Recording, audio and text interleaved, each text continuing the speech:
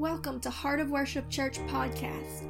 For more podcasts, sermon videos, daily devotions, great new worship music, and more, be sure to download our app by searching Heart of Worship Church in the App Store or Google Play, or visit us online at heartofworshipchurch.com.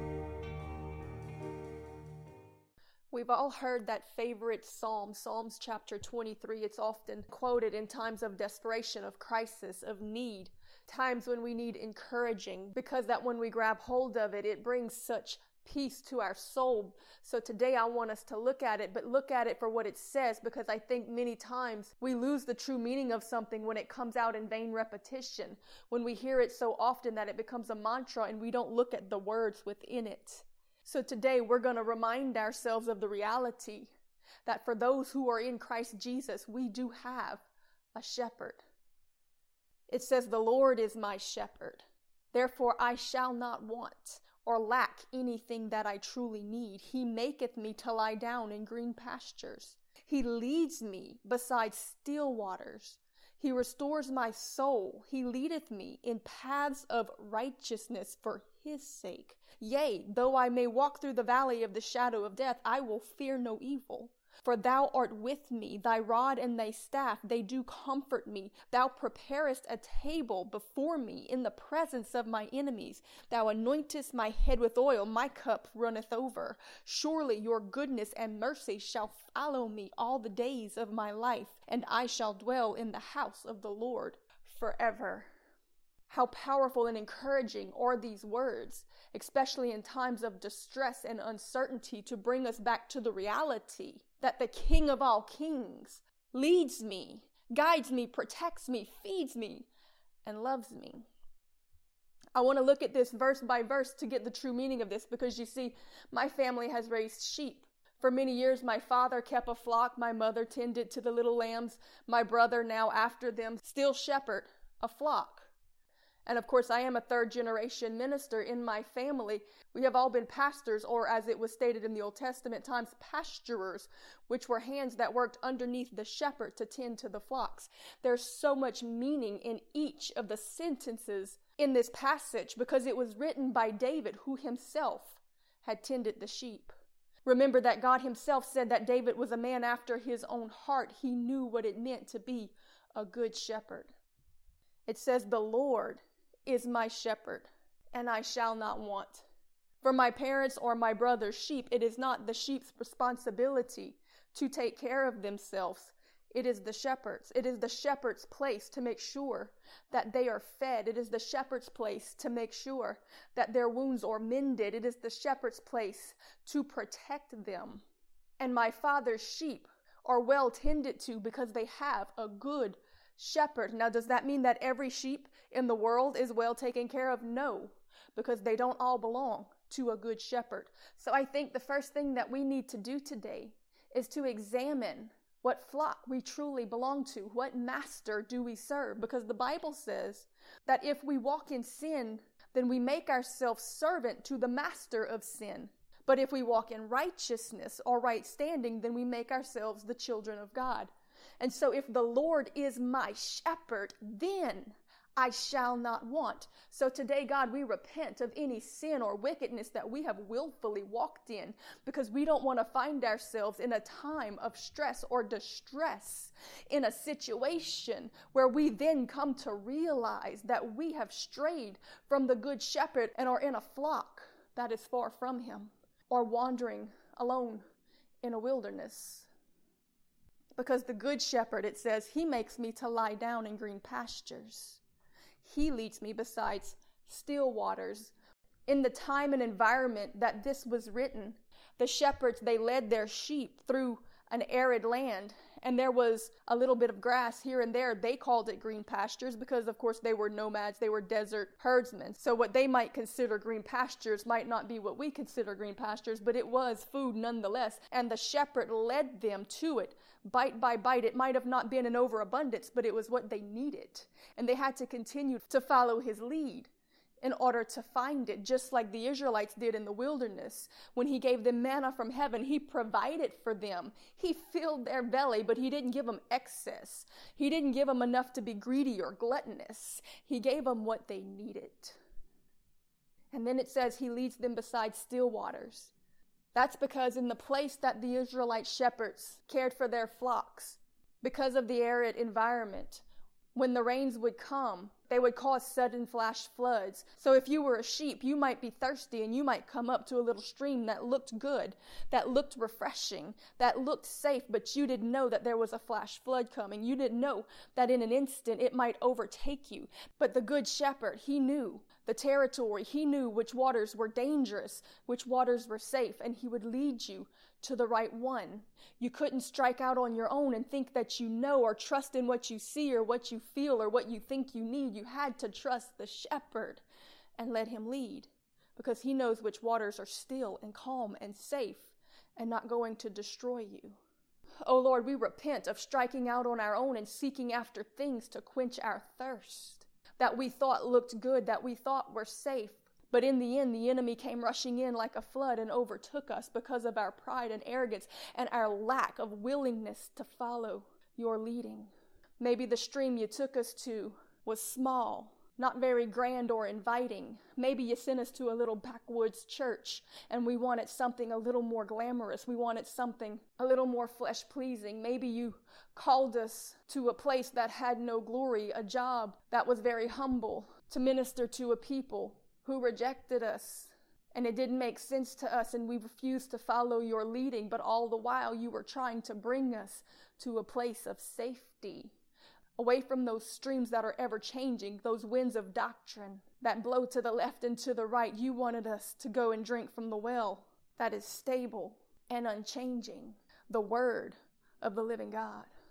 Lord, we want to be able to read this chapter today and to make it a proclamation of faith, knowing that we are in alignment and agreement with the word of God, because we know your word says that you will not honor vain repetition. We can say something and not mean it or not truly be in agreement with it, and it will do nothing. But Lord, I want to be able to read this chapter and know it applies to me, because the Lord, he is my shepherd, not a God of my own creating, not my will or imagination, but the God of Scripture, the God of Isaac, Abraham, and Jacob. He is my shepherd, so I shall not want. He will take care of me. It says he restores my soul. He leads me in paths of righteousness for his name's sake. Our God is a God of holiness, righteousness, purity. And if we are following his leading, he will lead us into righteousness, to the straight and narrow path, and off of the path of wickedness, which leads only to destruction, wherein there is no covering or protection from the wrath to come, but only a certain judgment, as the word says, for those who are walking in disobedience. He leads us in paths of righteousness. So if we are following a shepherd, but that shepherd is not pointing us towards righteousness, towards holiness, then it is a shepherd, but it is not the good shepherd. Because many times in scriptures, God says, woe, woe, woe to the shepherd, the idle shepherd, the wicked shepherd, the evil shepherd, which feeds upon the sheep and sells their soul to hell for a profit. There is another shepherd out there, my friend. Make sure you are not following him, but you are following the good shepherd, because in him there is provision and protection. Under whom David was able to say, yea, though I walk through the valley of the shadow of death, I will fear no evil, for thou art with me, thy rod and thy staff, they comfort me. You see, the shepherd carried a rod. He carried a staff, and that staff was used to gently nudge the sheep back onto the right path, to keep them moving in the right direction, in a safe direction, to get them to a planned destination, to a good end, to prosper them and not to harm them. That staff that was in the shepherd's hand, it was also used to guard them. It was a representation of authority, because it was the same thing that was used to fight off the wolves. It was used to shut the gate to the enemy, because when Jesus said, I am the gate, and no one can go to the sheep except through me, and if they go any other way, then they are a thief. It's because when they were corralled, the shepherd himself would lay in the place where the gate would be. It was an opening in the wall. He would lay there and he would rest there, and he would put his staff across it as a gate. His authority was the thing that kept the enemy out, and the sheep protected at peace as they rested at night in the sheepfold. So when we know for sure that the good shepherd, he is our shepherd, we can rest at peace even when we hear the enemy all around us, because we know that his rod and his staff, it comforts us. His authority fights for us. His power defends us. His name is upon us, and his blood covers us. I love the image of it, that he fights for us, that he prepares a table for us, even in the presence of our enemies, even while the wolf is all around. The good shepherd is standing his ground. He is guarding us while we eat in the midst of it.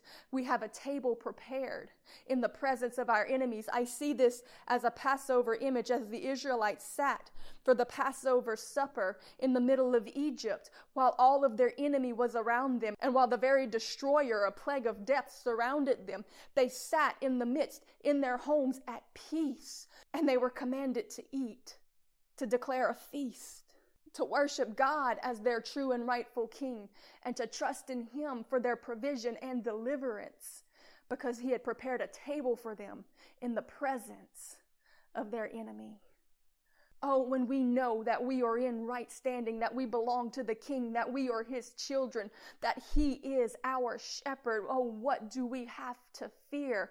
We can be at peace and enjoy the table that he has prepared for us, the provision, the plans that he has made, that they will prosper us. We don't have to worry as the sheep about where our food comes from, how our wounds are mended, how we will be healed from our sickness. Where is the next place that we need to be? He's gonna lead us if we are truly his. So the only thing we've got to worry about is making sure that we're in the fold, that we're counted among his sheep, and we're not following the voice of another. No straying. He is calling all of his children back in. He's calling you in today. Get close to the shepherd. Tune your ear to hear what he has to say. Keep your eye fixed on Jesus, because he's doing something and you don't want to miss it. For the Israelites, even though they literally were in the valley of the shadow of death itself, there was no evil that they needed to fear. They sat at their Passover table and feasted with their families and watched the hand of the Lord himself protect them. That by the authority of God, the creator of all things, heaven and earth and everything in between, that no evil thing could touch them. That, my friend, should be very encouraging. He says, Thou, O Lord, you anointest my head with oil. My cup runneth over. In the midst of the attacks, in the midst of what the devil meant for harm, God turns it for good and pours an anointing on us. He anoints my head with oil. He declares me chosen. When they anointed them with oil in the Old Testament, it meant that God had a purpose for them. He was setting them apart for his service to him. Oh God, I thank you that you have a purpose and a plan for us, and that the devil cannot steal it from us. Lord, we're not willing to walk away from it, to give it up, to stray, to run away from the good master. And we know that no wolf can get past you. Your authority, your rod, it comforts me. It cannot get into the sheepfold. So your plan and your will for me, your anointing, it cannot be stolen from me. I can only willingly give it away, and I will not do that. And so let that be peace to you today. And let your cup run over with joy, with the promises of God, that they are yes and amen to all those who are in Christ Jesus, in the sheepfold of the Good Shepherd. And David ends this passage by saying, surely his goodness and mercy shall follow me all the days of my life, and I shall dwell in the house of the Lord forever. I love it that David said, this one thing do I desire, that I may dwell in the house of the Lord. In other words, in the presence of the Lord God Almighty, because at that time, the presence of God dwelt in the temple. But now we are the temple. The presence of God dwells with us if we choose to abide in Him. As Jesus said, we've got to make time for Him. We've got to welcome Him into our life, into our homes. We've got to strip away all of the idols and the distractions. We've got to make a choice today. God, you are what I'm after. My heart is yours, Lord. You are my desire, and I'm going to give you my attention and my family and my home. I'm going to follow your leading and trust in your provision. Because again, I go back to the image of my Father with His sheep, how they come to Him. They don't look for any other source. In fact, the Bible says that God's going to separate the goats from the sheep. And the thing about goats is that they're very self-willed. They're rebellious. They want to do everything on their own. They want to break out of the pasture and stray away. They want to go find their own way, and it leads them into very dangerous situations. But the sheep, they stay put. They trust in the shepherd for all their needs. My Father feeds them. My Father heals them. My Father leads them. And they will always be in a place of safety and provision and protection as long as they don't run from Him and as long as they don't stop eating. That is the only thing that I know that will cause them to grow weak. Very rarely do you ever have one stray, but occasionally it happens, especially among the young. And of course, you go running after them. You leave the 99 to find the one.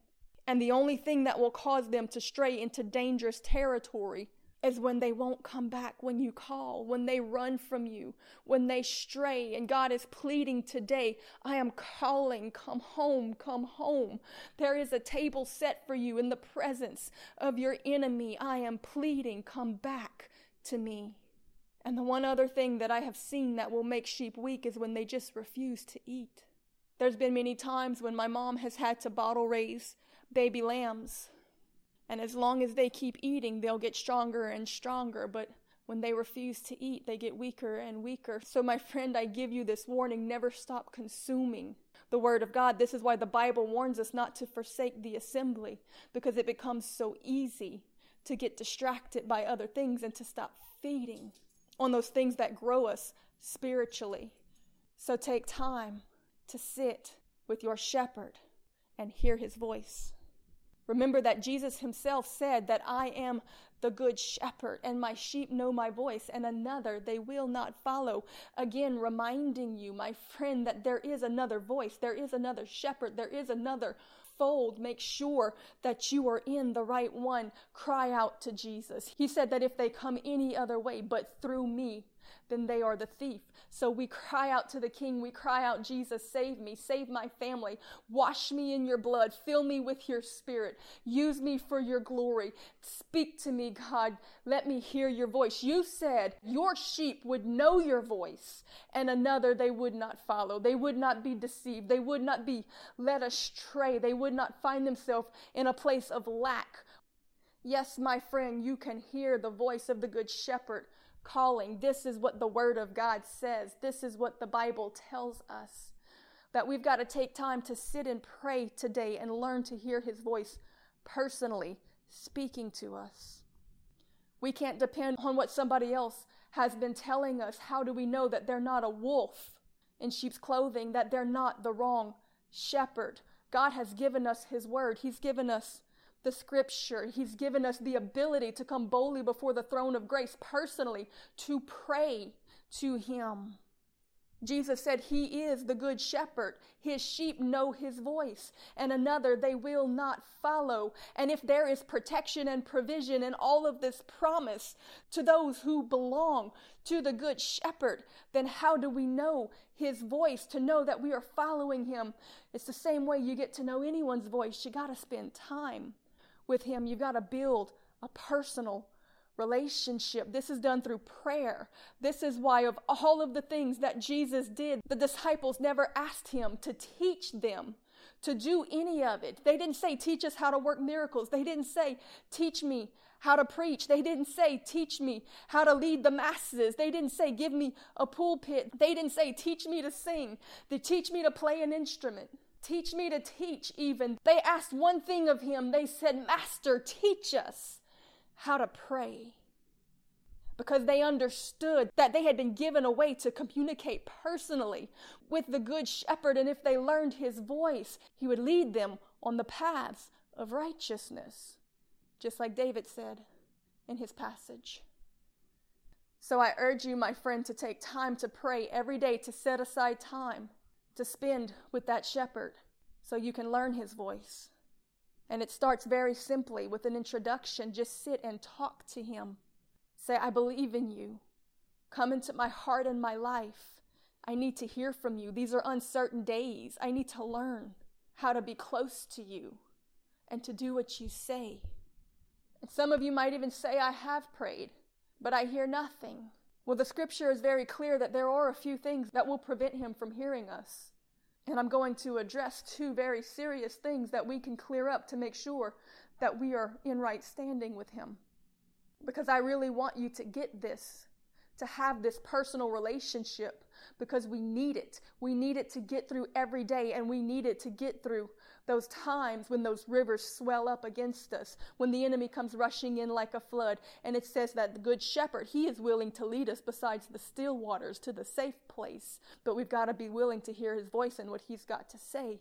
And so I take you to John chapter 9, verse 31, because this is very important. It says, now we know that God heareth not sinners. But if any man be a worshiper of God and doeth his will, him does God hear. So this is very clear. If we choose to willfully continue in our sin, God will not hear us.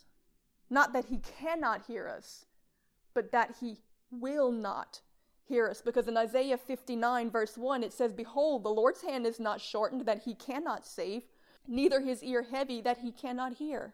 But your iniquities, your sins have separated between you and your God.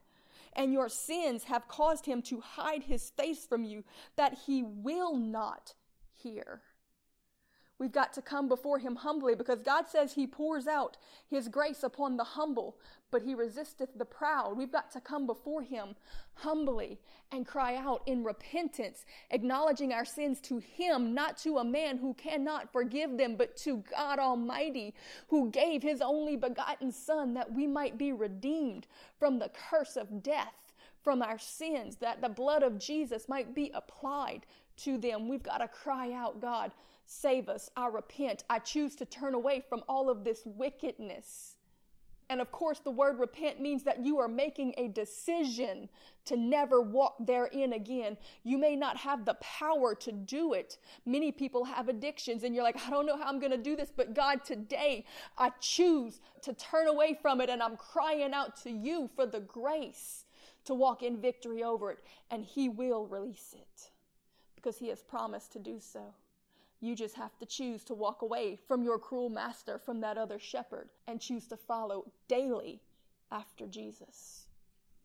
My friend, I am encouraging you to talk to Jesus. Build a personal relationship based on personal communication with him, which is the true essence of communion. What is communion but to commune with him? And I tell you this because I want you to understand there is another thing that will cause your prayers to not be heard by them, and that is vain repetition. In Matthew chapter 6, verse 7, when Jesus' followers had asked him to teach them how to pray, he told them this: when you pray, do not use vain repetition. In other words, don't use a prescripted, repeated prayer. He said, do not pray in vain repetition, as the heathen do, for they think that they shall be heard for their much speaking. Be not ye therefore like them, for your Father knoweth what things ye have need of even before you ask them. And he goes on to say to pray in a manner something like this, and then he gave them the Our Father as a pattern, telling them, don't repeat it as vain repetition, but I'm showing you a pattern of how you should pray. In other words, you should identify who you're praying to. Oh, good Heavenly Father, which is in heaven, I am crying out to you. And he laid his petitions before God, and he worshiped God, and he thanked God, and he repented of sin before God. Even though he had no sin, he was giving us an example of what our prayers should be like. This is how we should talk to him. But he made it very clear that if we pray in vain repetition, he will not hear it. He wants us to speak to him personally, just like you would speak to your father or your mother or your brother or your best friend. God left his throne in heaven to dwell among men, that he might restore this personal relationship with them. He did it so he could restore communion with you and call you friend. Let no man stand between you and Jesus. He is a good shepherd. Follow his leading. Learn his voice. Repent of your sin. Start talking to him and build a relationship as he leads you in paths of righteousness.